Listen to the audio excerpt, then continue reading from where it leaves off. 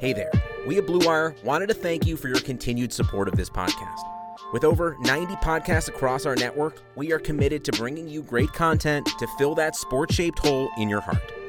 To find more Blue Wire pods, search for us on iTunes or check out BlueWirePods.com. And remember, one day sports will return and it will be glorious. Thanks for listening. On to the show.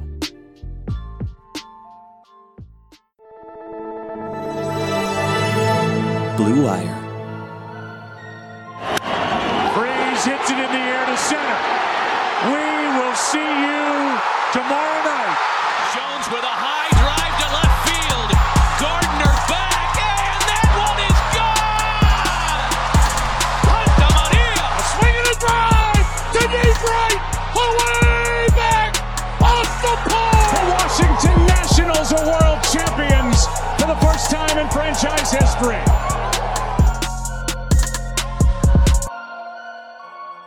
So it's the walk-off. We got a special edition of the walk-off here because a guy that, and I think you agree on this, Ryan, a guy that we both think should be in the Hall of Fame as a contributor, Bill James, is going to join us, and he's going to do it right now. So for Ryan and Holden here, Bill, thank you so much for the time today. How you been? What are you doing? Are you getting by? I know it's nice and quiet where you live out there in Kansas, but I feel like everybody has got to be feeling like they're living a nice, quiet life right now. Yeah, well, quiet works for me. I'm getting a lot of work done today. There's nothing else to do. There's no games on TV, and so I just sit here and work. I'm good. Hey, Bill, and I feel awful calling you that because I've looked up to you and your work for a long time. I typically, when we have ball players on here, I don't fangirl over them, but you're somebody who, because I couldn't be a Major League Baseball player, I've long admired your work.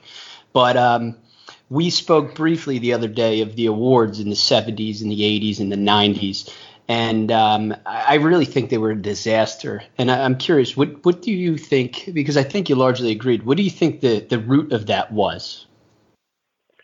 I think, well, it was, there's a word I can't use here. It starts with bull. You can use it. You can use it. There was a protective shield around the conventional wisdom at the time, and that's always there. But in that particular era, it has gotten stronger than it was before. I mean, if you look back to the MVP awards of the 40s and the 50s, some of them you might argue with, but most of them were pretty good. The Cy Young awards were terrible, but the MVP awards were mostly pretty good. And then that era came from, I don't know, well, maybe 78 to 88, where there was just screwy awards every year. Yeah, and one of the things that stood out to me is the infatuation with relief pitching at the time. Willie Hernandez in 84 really sticks out. Bedrosian winning the Cy Young Award in 87. There's a few others. Raleigh Fingers, I think, won an MVP. And I think it is almost an indication that BBWAA, a lot of them do a great job, but I think some of them have sort of this infatuation with the unknown. And at the time, the unknown was the value of this relief pitcher or a closer. Do you think there's any of that? Sure. I mean, it was a new thing, right? It had to have a closer. The concept of a closer really originated in 78 or 79. And you probably know this, but the concept of a closer comes from Bruce Sutter, and Sutter had 2 straight years where he was just unhittable the first half of the year, and then the second half of the year he was not very good. His manager Herman Frank said, "Okay, from now on we're not going to use him just to pitch anytime it's close. It's a close game. We're only going to use him to close out wins." And that's really where the closer started. It was 79. And people were fascinated with the shiny object, as you said. And some of those, well, it's very hard to measure the value of a reliever against the starter anyway, because they pitch a fifth as many innings or a fourth as many innings, but they're more high pressure innings. So it's a trade-off. But, I mean, Bedrosian in 87 or whatever it is, that's a joke. There's no way he's even one of the 10 best pitchers in the league. Hey, Bill, so I look at judging players statistically through different eras, and I just wonder when you look back at guys that played in the 80s and before. I mean, let's look at a guy, like Cal Ripken Jr. When you go back and talk about those lines, do you use the old school ones like the batting slash 279, 28, 108, anything like that? Or do you now look at them in the way that statistics started analyzing players more recently? So going back in time, do you still have a habit of maybe looking at those players in the way that they were judged back then? Well, I do, yeah. In terms of habit, I mean, I try to cross-reference the modern analytic values, and there's a lot of, I try to pay attention and be careful that I'm not saying this, but just instinctive habit, the way I learned when I was a kid and the way I did until I convinced everybody to do it a different way. It was look at counting stats and simple averages. That's still what's in my head, to be frank. But those were more important back then. So I feel like as opposed to on-base percentage has always been important, but I feel like from analyzing a team in the 80s and the 90s, really before then, it was like a guy can get batting average. Batting average is going to be so important as opposed to on-base. Slugging percentage is there, but that's not as important as home runs and RBI. So I kind of feel like now that we have different ways of analyzing it, the game has tailored itself around those numbers to where the game that tailored itself around the numbers in the 90s and the 80s and before just showed how good you were in a different way. So I kind of like looking back at those old stats and doing the old slash line. Yeah, well, the thing is that once in a while they're just totally wrong, right? There's once in a while where a guy has 30 homers, 100 RBI, and a 290 batting average. But if you place it in the context of his park and you look at his defense and you look at his speed and his on base percentage, he's actually not worth a crap. That happens once in a while. But 90% of the time, the pitcher who wins 20 games is a really good pitcher, right? 90% of the time, the guy who drives in 100 runs is a really good hitter. It's just occasionally there's a fluke you have to watch out for. Yeah, like I think Kingman had a couple of those years where he was negative WAR, but still like a 30-90 guy at least. But in line with what Holden was saying, one guy who sticks out as not analytically friendly today, and somebody who Keith Law said to me once was one of the worst Hall of Fame inductions of all time. It was Lou Brock. And I look at his numbers and analytically and from sabermetrics and wins above replacement, I think something that you've started 40 years ago now. He's really maybe not the best, but he really did do what was expected of a leadoff guy at the time, hitting for batting average and stealing bases. And I guess sort of what Holden's saying is, should that be held against him? Would his game possibly have been modeled differently if it was about taking pitches and trying just to get on base by any means necessary? Well, I mean, this relates to a really broad question about a culture, but I always argue that I'm against tearing down statues. You can't expect people in the past to have known things that at that time nobody knew. You can't expect you can't expect people in the past to have benefited from knowledge that just didn't exist at the time. And at the time that Lou Brock was playing, people did not really understand that hitting, that swinging at everything and even if you hit 300 wasn't necessarily a good thing. So I mean, I can see it either way. If you ask what's his value in terms of wins, it's maybe not at the level of what you would hope for in a Hall of Famer. But if in terms of what he was expected to do and how well he did it, well, I don't honestly think of him as a weak Hall of Famer. Maybe he was, but I don't think of him that way. Yeah, I think I agree with you and all that. And shifting to the Hall of Fame, there's been a huge push of late. I'm not even going to get into Edgar Martinez because he got in and I believe he should have. But there's been a push from certain parts of BBWA for Omar Vizquel. I think that he was a fantastic fielder. There's no doubt about that. But it's sort of like this whole shiny object thing that you brought up, in that fielding value and the value of all-time great defense over just great defense is still relatively unknown. And I think that fascination with Omar Vizquel and his defense is sort of like maybe BBWA's way of being ahead of the curve. And in reality, I just don't think there's that much value added from going from, say, Jimmy Rollins, who is a great fielder, to an Omar Vizquel. And when you look at the players as a whole, Jimmy Rollins is a far better overall shortstop because he contributed offensively, where Omar Vizquel was about 20% below league average for his career.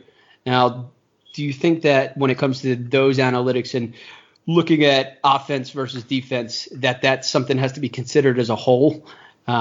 Like, if can Omar Vizquel get in the Hall of Fame if it is accepted that Jimmy Rollins, who will not get in the Hall of Fame, was a better player overall? I would agree with all of that, I say. But, I mean, Omar played forever, and he was a wonderful bunter. As a hitter, he wasn't 20% below the league, 50% below the league, but he managed to hide that by bunting for a hit 15, 20 times a year.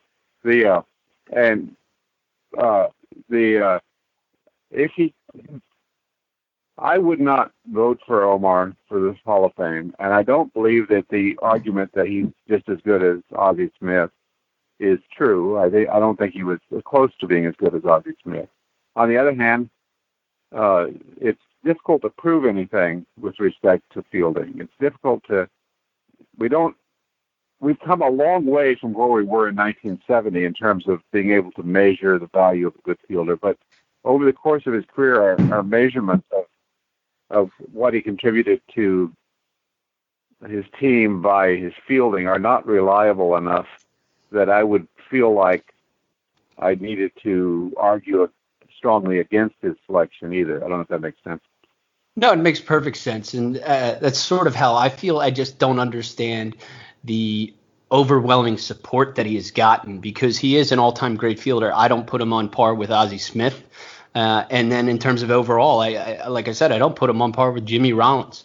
I think, and I'll defer to your expertise, but I think that BBWA pays a huge premium to shortstops over second baseman and third baseman. And just for an example, the BBWAA has only inducted 7 third basemen ever in Chipper Jones, Wade Boggs, George Brett, Mike Schmidt, Brooks Robinson, Eddie Matthews, and Pie Traynor. So we're talking the top of the top there, like the tip of the spear. Right. And I guess I'm wondering, how is it that a Barry Larkin can get in so easily, and then Scott Rowland's going to end up on the veterans ballot in all likelihood? Right. That's an interesting question. I was going to cite Barry Larkin. Larkin is Larkin's a fine player. And he's not in any sense a disgrace to the Hall of Fame, but it is a little curious that he went in as easily as he did, and it's a little hard to explain why that happened. Regarding Omar, though, my explanation of it is this: that our minds being relatively simple, and I'm not talking about other people, but myself included, we have simple minds, and so we simplify arguments into very few dimensions. So if a player is really good at one thing, he tends to be overrated. Rod Carew, and Carew is a legitimate Hall of Famer, but really he was not the most productive hitter in the league. But he was really, really good at one thing, which is hitting singles. So people thought of him as the best hitter in the league because he could do that. His average was so high. If you do one thing really well and you don't have a glaring hole in your game, well, Kingman would be the counterpoint to that, right? Kingman did one thing really well. He had home runs, but he had glaring holes in his games, and plus he was jerks. So he didn't benefit from that. But a lot of times the player who does one thing really well tends to be overrated, I think. Yeah, I agree with you. And one other thing that I guess hopefully it's getting past us now, is the Coors Field argument. And I understand that it's an offensive-friendly park. I'm sure you're familiar with the concept of the hangover effect, which I think a lot of ball players deal with, Walker specifically in his first 3 seasons in Colorado. But I guess my question for you is, why do you think BBWA holds players accountable for playing their home games at Coors Field, but not places like Fenway Park? Wade Boggs' numbers, one of my favorite ball players of all time, far superior at Fenway Park than anywhere else. He was a .527 slugger in 854 games at Fenway Park, sub 400 everywhere else.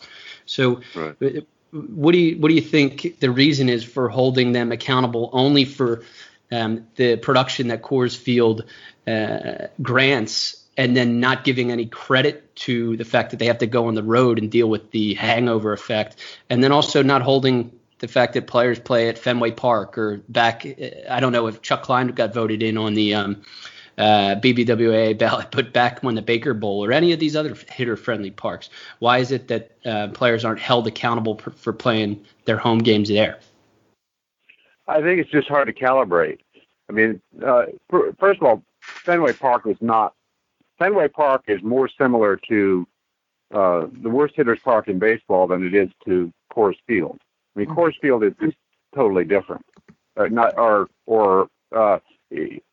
not. Fenway is not anywhere similar to Coors. It's in the same direction, but not close. But I think, I believe Todd Helton is a Hall of Famer, for example. I think. But the thing is that his numbers are just so wacky that, first of all, he's hitting, maybe one year he hits like 370 with 52 doubles and 47 homers or something. Totally absurd numbers. First of all, he's doing that in Coors Field, and second, it's in the heart of the steroid era. And people, you can't calibrate it easily. I mean, you know that there's some air to be let out of it there, but knowing exactly how much air has to be let out of it is it's a calculation thing. So and people, as Amos Tversky demonstrated, people are very bad at intuitive mental calculations. When people have to basically run numbers in their head based not on calculation but on a sense of scale, they're very bad at it. And I think that's all it is. I just think people don't, unless you sit down and study the question, you don't realize that Todd Helton really is a Hall of Famer, even if you let the air out. So one thing on that and the Coors effect and the hangover effect, something that I've spent a lot of time on is that hangover effect that I mentioned. And the Rockies, since they've been a team in what was their first season, 1993, they've, of course, been first in batting average on base percentage at home. And during that same span, they've been last in each of those on the road. And it's not really even close. And so when you look at this and you look at the numbers and how far away from second best and second worst they are, sure, they're a little bit closer to second worst than they are to second best. But when you look at, I think there's something to be said about that. And it really is that the hangover effect, it has to be real. There has to be something to this. And its impact is negative, and it's great. And when I was fortunate enough to speak to Larry Walker before his induction, and he agreed that he thinks it's a real thing, but it's going to impact guys differently, of course. I think when you look at the Rockies as a whole, you either have to look at them since 1993 and say either this team was so bad offensively without Coors Field that they were worse than the likes of the Pirates, who had 2 or 3 winning seasons, or they're probably somewhere in the middle overall, and that this hangover effect has this equal, maybe not equal, but opposite effect of the Coors effect. And I think the truth lies somewhere in there. And overall, when you look at a player's statistics, of course, Coors Field is not Fenway Park, but ball players who are going from Fenway and then onto the road are not dealing with whatever kind of hangover effect that guys playing in Colorado are. So do you think that as a whole, when you look at a Rockies players, that their numbers are probably pretty close to what they would put up if they were playing for, I don't know, the Red Sox or the Yankees or maybe anywhere else. LeMahieu's a great example recently. No, I don't think that at all. I mean, the hangover effect is real, and what it is, I think, is the breaking ball. I mean, since you can't really throw a breaking pitch, most people can't ever learn to throw a breaking pitch in Colorado. So you're at home for a week and you don't see a curveball in the strike zone, and it affects how well you hit a curveball when you go on the road. I mean, I believe that's what it is. I know there are also people who argue that it's it's related to the altitude and the amount of what is it? There's something in your blood that thins out when you get to high altitudes and you have to adjust it. I don't know. Maybe that's it. I think it's the curveball. But I don't agree that Todd Helton would have had anything like the similar numbers if he was in another park. I do think that you have to deal with how phenomenal his numbers are. So he goes to another park. He's not going to hit 370 with 52 doubles and 47 homers. I don't think he's going to be anywhere close to that. But let's say it's 320 with 35 homers and 120 RBI. That's still a Hall of Famer. And I don't know that the Rockies have dealt with it very well. And the thing is, you have to win, right? Every park has challenges, and I agree that the Rockies park has greater challenges than others. But wherever it is, your challenges are, you still have to win. For a long time, we heard that there was a special problem of playing in Wrigley because you play all those day games, and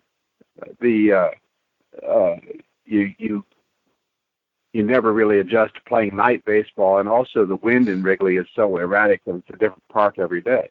Well, I don't doubt that that's true, but it doesn't have a damn thing to do with their winning. I mean, the fact is, whatever the challenges of your park are, you still got to win. And the Rockies haven't won enough for us to say that they have dealt successfully with their challenges. They had I believe they've had 3 seasons in 26 years in which they were 10 games over 500. That ain't enough. I mean, they've got to do better than that before I'd be willing to say that they're. I agree that Helton's a Hall of Famer and Larry Walker's a Hall of Famer, and I agree that if you're going to adjust for the batters, you have to adjust for the pitchers in the other direction. But I do not think the Rockies have done a great job of. I don't think they're an average team over a period of time. Hey, Bill, outside of the early 2000 Red Sox, the A's, and things like that, it seems as though that is when evaluation of ball players really changed. Do you know throughout the history of baseball, the last time that there was that catastrophic of a change in player evaluation before the early 2000s? Because it hasn't been the same since. I'm sure in the future, we're going to look back at this year and go, those stats, look at all the holes we find in those. But was there ever a time where evaluation changed as much as it did about 20 years ago? Yeah, there is. And the time is 1910. And it's a peculiar thing, but if you look at the era 1900 to 1910, it's phenomenal what happened. Ty Cobb was released by a minor league team. Walter Johnson was released by a minor league team. Chris Speaker went to spring training with the New York Giants and didn't get signed to a contract. Grover Cleveland Alexander was sold for nothing. He had a monster year in the minor leagues, and over the winter he got sold for $50 or something. In that era, there are just a phenomenal number of unbelievable misevaluations of players, and that occurred because the evaluations being done by minor league owner-operators who often didn't have the foggiest notion what they were doing. And that over a period of, by 1920, minor league operators were savvy enough that there are really no disasters of that scale anywhere in baseball. I mean, obviously Babe Ruth being sold is a disaster of monumental proportion, but at least he was sold for $100,000, and a couple of ballplayers. So that was the last time that a sea change in the evaluation of players happened at that level, I think. All right, so here's the other one then, and this is completely different. Who's your one favorite pitcher or position player all time that you just love watching, and why? And who's that one guy today? Well, I mean, Sandy Koufax is too obvious, so I'll say Danny Jackson, and also Brett Saberhagen. Danny Jackson. Wow. All right, let's hear it. Yeah, so Danny was fun to watch. He had he had Sandy Koufax delivery where he put his leg way out in front of him and then threw into his leg rather than vaulting over his leg, and it was beautiful. And when he was on, he was really good. Saberhagen, who was his teammate that came out of mine at the same time, Saberhagen was really, when he was healthy, he was as close to a perfect pitcher as has ever existed. I mean, he could throw as hard as anybody in the league. He had great breaking stuff. He had phenomenal control, and he really knew how to pitch. He didn't quite last long enough to make it to Hall of Fame, but he was as much fun to watch as anyone I've ever seen. I think, of course, El Duque was fantastic to watch. And Orlando Hernandez, he was as much fun to watch as anybody ever lived. And the thing with Sabathia, I'll miss him. He was just it's like you see him on the mound, you think, where did they find that guy? Bill, I'm just going to flip back to the Hall of Fame one more time before we cut you loose, because we kept you probably a lot longer than you want to talk to the two of us. But one thing that frustrates me a great deal is the fact that a guy like Curt Schilling, who in my opinion was a better pitcher than Mussina, was a better pitcher than John Smoltz, is on the outside looking in. And we all know why he's on the outside looking in. I guess he's got a big mouth and he's got opinions that are in the wrong direction, whatever. But do you think it gets to a point where you stop playing gatekeeper and you realize that it's about the guy's baseball body of work, and let him into the Hall of Fame and realize it's not a hall of morality, a hall of whatever an individual's morality or opinions happen to be, and realize there are some people who are a hell of a lot worse than Curt Schilling in the Hall of Fame already. And Right. Just you let the guy in based off his baseball merits. And one thing I hear oftentimes is they're like, I get this character clause shoved down my throat all the time. Now, sure, there's a character clause, and it's part of the voting thing. But if you look at Schilling's career, he was a Roberto Clemente Award winner. He won a number of awards for his character and his charity work, and now he's a little bit too political in one direction for people and has said some things that offend people, I guess. And people don't like him for that reason and won't vote for him. And one of the things that often gets thrown around is that that tweet that he said about the stupid T-shirt.